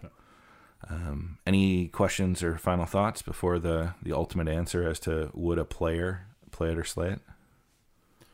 Well, I'll just say, coming kind of from a software background, I always like to see tools like this, like have a limited free entry point where people can play with it and actually kick the tires, so to speak. So I think it's great that they're doing that and allowing folks to play with their product before they, decide whether or not they want to pay for the enhanced version. So good on you, DungeonFog. Anything else? I'm good. I'm ready to crush my hopes and dreams. Yep. Okay. Give my verdict. Well, let's start with you, Troy. Are you going to play it or slay it, DungeonFog? I am going to.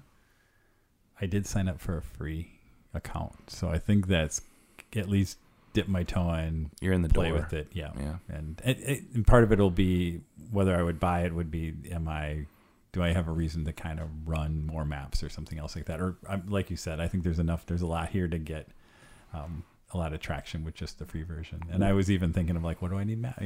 Sometimes it's maps for Space Hulk stuff. I was going to for, say like, where I could see this being useful with the sci-fi textures and Yeah. stuff is like a Space Hulk map to Yep. like print out, or you're running a convention game and you need a couple battle maps quickly. Get one of these, laminate it. There's some use there for other things than like online play of D&D or something. Yep. All right, I'm playing it. Yeah, I'm gonna play it too. I think, like I said earlier, this is definitely a space that it needs something like this, and I think it's great. I personally wouldn't pay for it right now because I'm not running anything, but yeah, if I was ever running a game or needed it for, like you were saying, some sort of convention game or something like that, I'd absolutely, pay $5 and make some maps, or, if I'm going to start running a game more regularly, maybe I pay for a year. Definitely, I think it's a great tool. I've clearly already paid for it, so I'm playing I thought it. you were going to slay it. You always slay it. What is going on? I'm playing it definitely for the year. And I find myself, what's kind of crazy is tonight after I did show notes and I threw this on there just as a topic for us, I started making a map and I'm like, oh, this is kind of fun. And I got like 2 or 3 rooms of a cave system and tunnels and playing with different archways and doors and, spider webs and mushrooms, like making an Underdark like cave system. Just having fun with it. Like building maps is something that is usually a chore, and takes me a lot of time. This has made it accessible and like fun to map, which is never usually the case for me. So DungeonFog.com. Project Deos Kickstarter wrapped up recently. I don't know if you can still get in on it, but we will hit this up on Twitter as well, because they do have a Twitter handle that's pretty responsive to community. Like when somebody mentions them, somebody had put this up on Twitter originally, and I just want to share this. And I commented and asked, about how easy it is to import into Roll20 or export. The guy said, "Oh yeah, export as a PNG, whatever." The DungeonFog Twitter handle chimed in and said, "You can also do it as a JPEG. We recommend that. It's easier to implement and to adjust within Roll20 or something like that." Like nice. Within an hour, like there's just a really good relationship with their users and their customers. That was pretty cool to see, and helped me make my decision to like go ahead and do it, because there are other ones out there that you can buy, and there are other free ones that you can use, but this one kind of did everything a little bit better, and in a nicer package. So DungeonFog. All right, now comes the point in the horror movie where we run upstairs to investigate the noise, I'm gonna run downstairs. and we talk about the wrap up and BOD news and events. So, Dragonfall, October 25th through the 27th. Troy will be going to play Warhammer 40K, the other GW game, on the 25th. And then there's also, I think, the Team AOS tournaments that day. And then there's the GT over the weekend on the 26th. And you're playing in all of those events? No, I'm not. No. I'm probably just going to go down for the Friday. All right. Same weekend, other part of Northern Illinois, RockCon is going on in Rockford.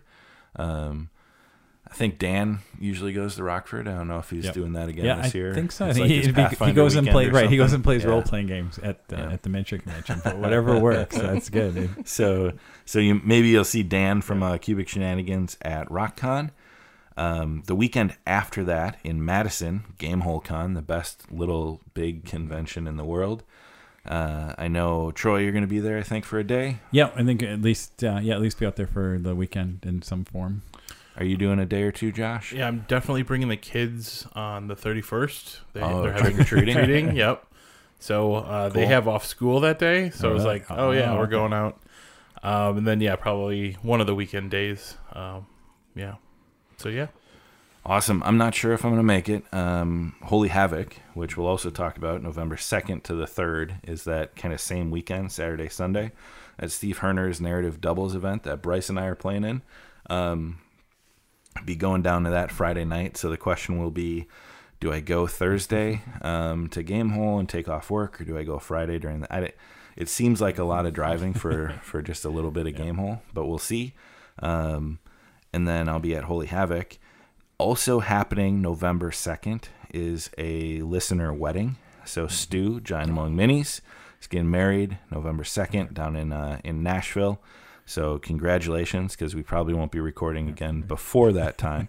But Stu is just an all-around great guy, a listener, and he did share a photo. He actually has Playin and Slayin stitched into the inside of his jacket for his wedding. Yes, it was awesome. Very cool to see, but congrats to him and his future wife. So if you're in Nashville, go crash a wedding. I don't know where, but I'm sure Stu will invite you along. So, and then in the middle of January, in the cold winter months, Milwaukee's Midwinter Gaming Convention, January 9th through the 12th. That is 2020.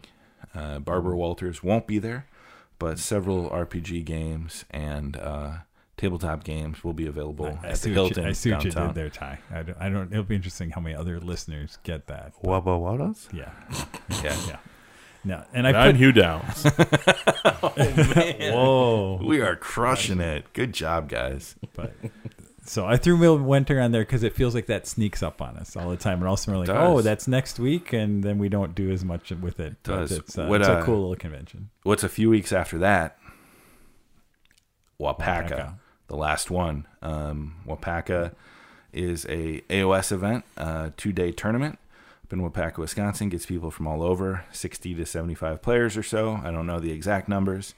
Have you signed up yet, Josh? I have not. Oh, man. But You got to. Yeah. You got to join. You got to. Troy signed up for it, which is awesome. Yep.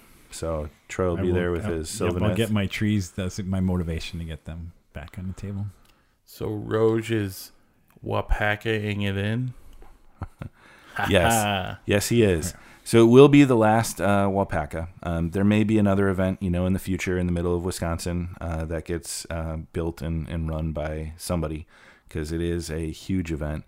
I think it's the same weekend as LVO, so it's like either end of January or early February. I forget which exact date it is, but I think it's in that range, right around the Super Bowl. We will have that information by we'll next put time that you out. hear from us. But yeah, so that is upcoming news and events.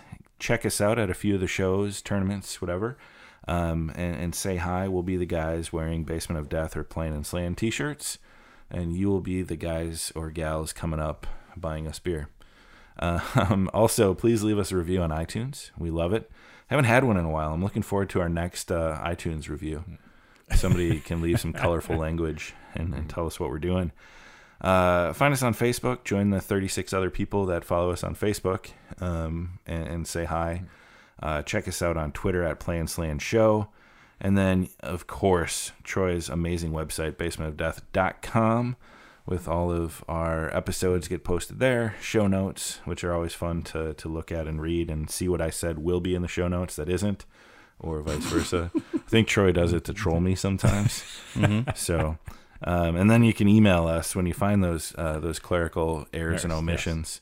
Yes. Ty at basementofdeath.com, Josh, Troy, info, intern, all at basementofdeath.com. Happy Halloween, everyone. Hope you enjoy watching some scary movies, handing out candy, scaring neighborhood children, whatever it is that you do on Halloween. And keep the dice rolling, the drinks on ice, and no matter what, keep playing and slaying.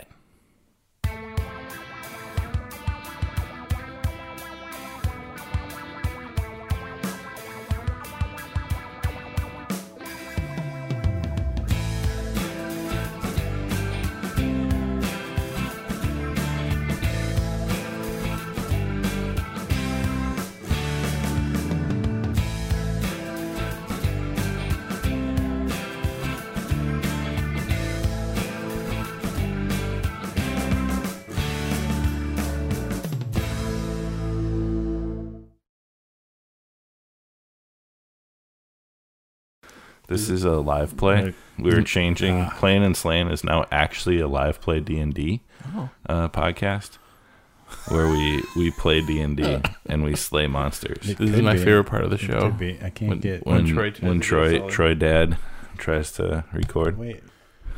Oh, that one's like live. All right, so Josh is playing Bildo, the halfling bard. Mm-hmm. Troy is playing Aragam, the half-elven ranger.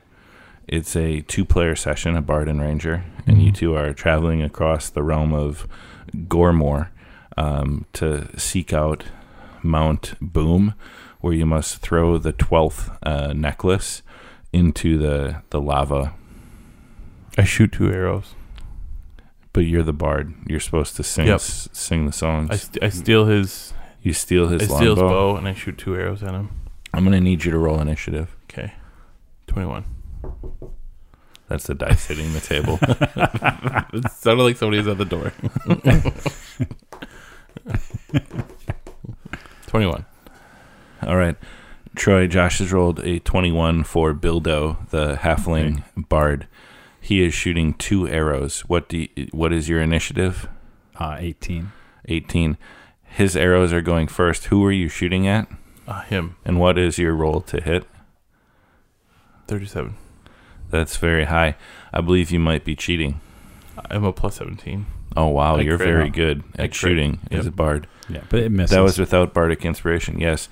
Aragam's armor class, it happens to be a 39. Oh, wow. I thought it was 40, actually. I got a +1. Yeah. He has a ring of arcane armor protection that ups his AC by a number necessary to miss hits. Seems good. Yeah, he had it custom made by the wizard, Lafgan, that you met in the town outside of the district, the halfling community. It's called the district. District 7, in fact. It's good. You went into the inn, and that's where you met Aragam. He was sitting in the front by the bar, in a very welcoming pose. He actually was entertaining a group of people with stories of the urban streets that he roams. Mm-hmm. And he has reforged a plow, like a implement for farming. Yeah. That he wields as his blade. It's pretty badass. Yeah. We need Bryce here for like a third. No, it's a 2-player game. Oh. Yeah. You each will have a companion that will join you, but they're henchmen, hirelings, so they won't be very good, and they'll die a lot. Can Bryce be my companion?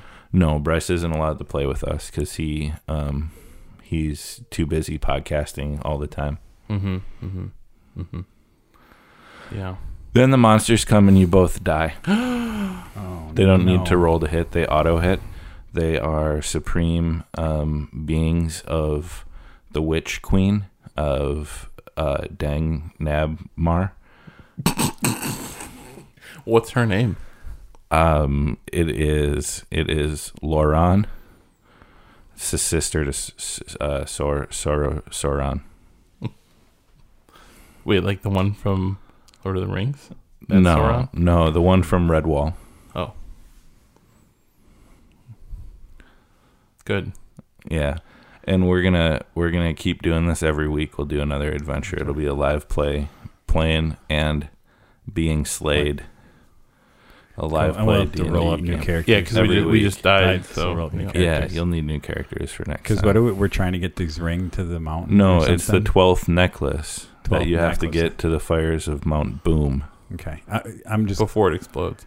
yeah. No, before it corrupts you and Oh. you become a creature that likes to call things that are important to him names and talk to himself in the darkest reaches of tunnels where Led Zeppelin will write songs about him. Nice. I have a better plan though. I have a plan for next week. Can I call it my pretty? No, you can call it my special someone or my special item or the thing that means a lot to me, but you can never refer to it as my precious because that is trademarked. Right. What Yeah. about my lovely? Sure, as long as you don't say my precious. Right. Pretty's okay though. Yeah, my pretty. And you can't say it like Andy Serkis's voice. You have to keep it different, preferably monotone and very. Can it be like my pretty? Yeah, that would be really great if you did that. I'll do that every time. So next time you don't have to be Bildo, the halfling bard. Well, thank God. But you can be Philip, the halfling barbarian. Wow. Troy's character next time is going to be Saucer, the sorcerer. Yep. And his baby dragon teacup.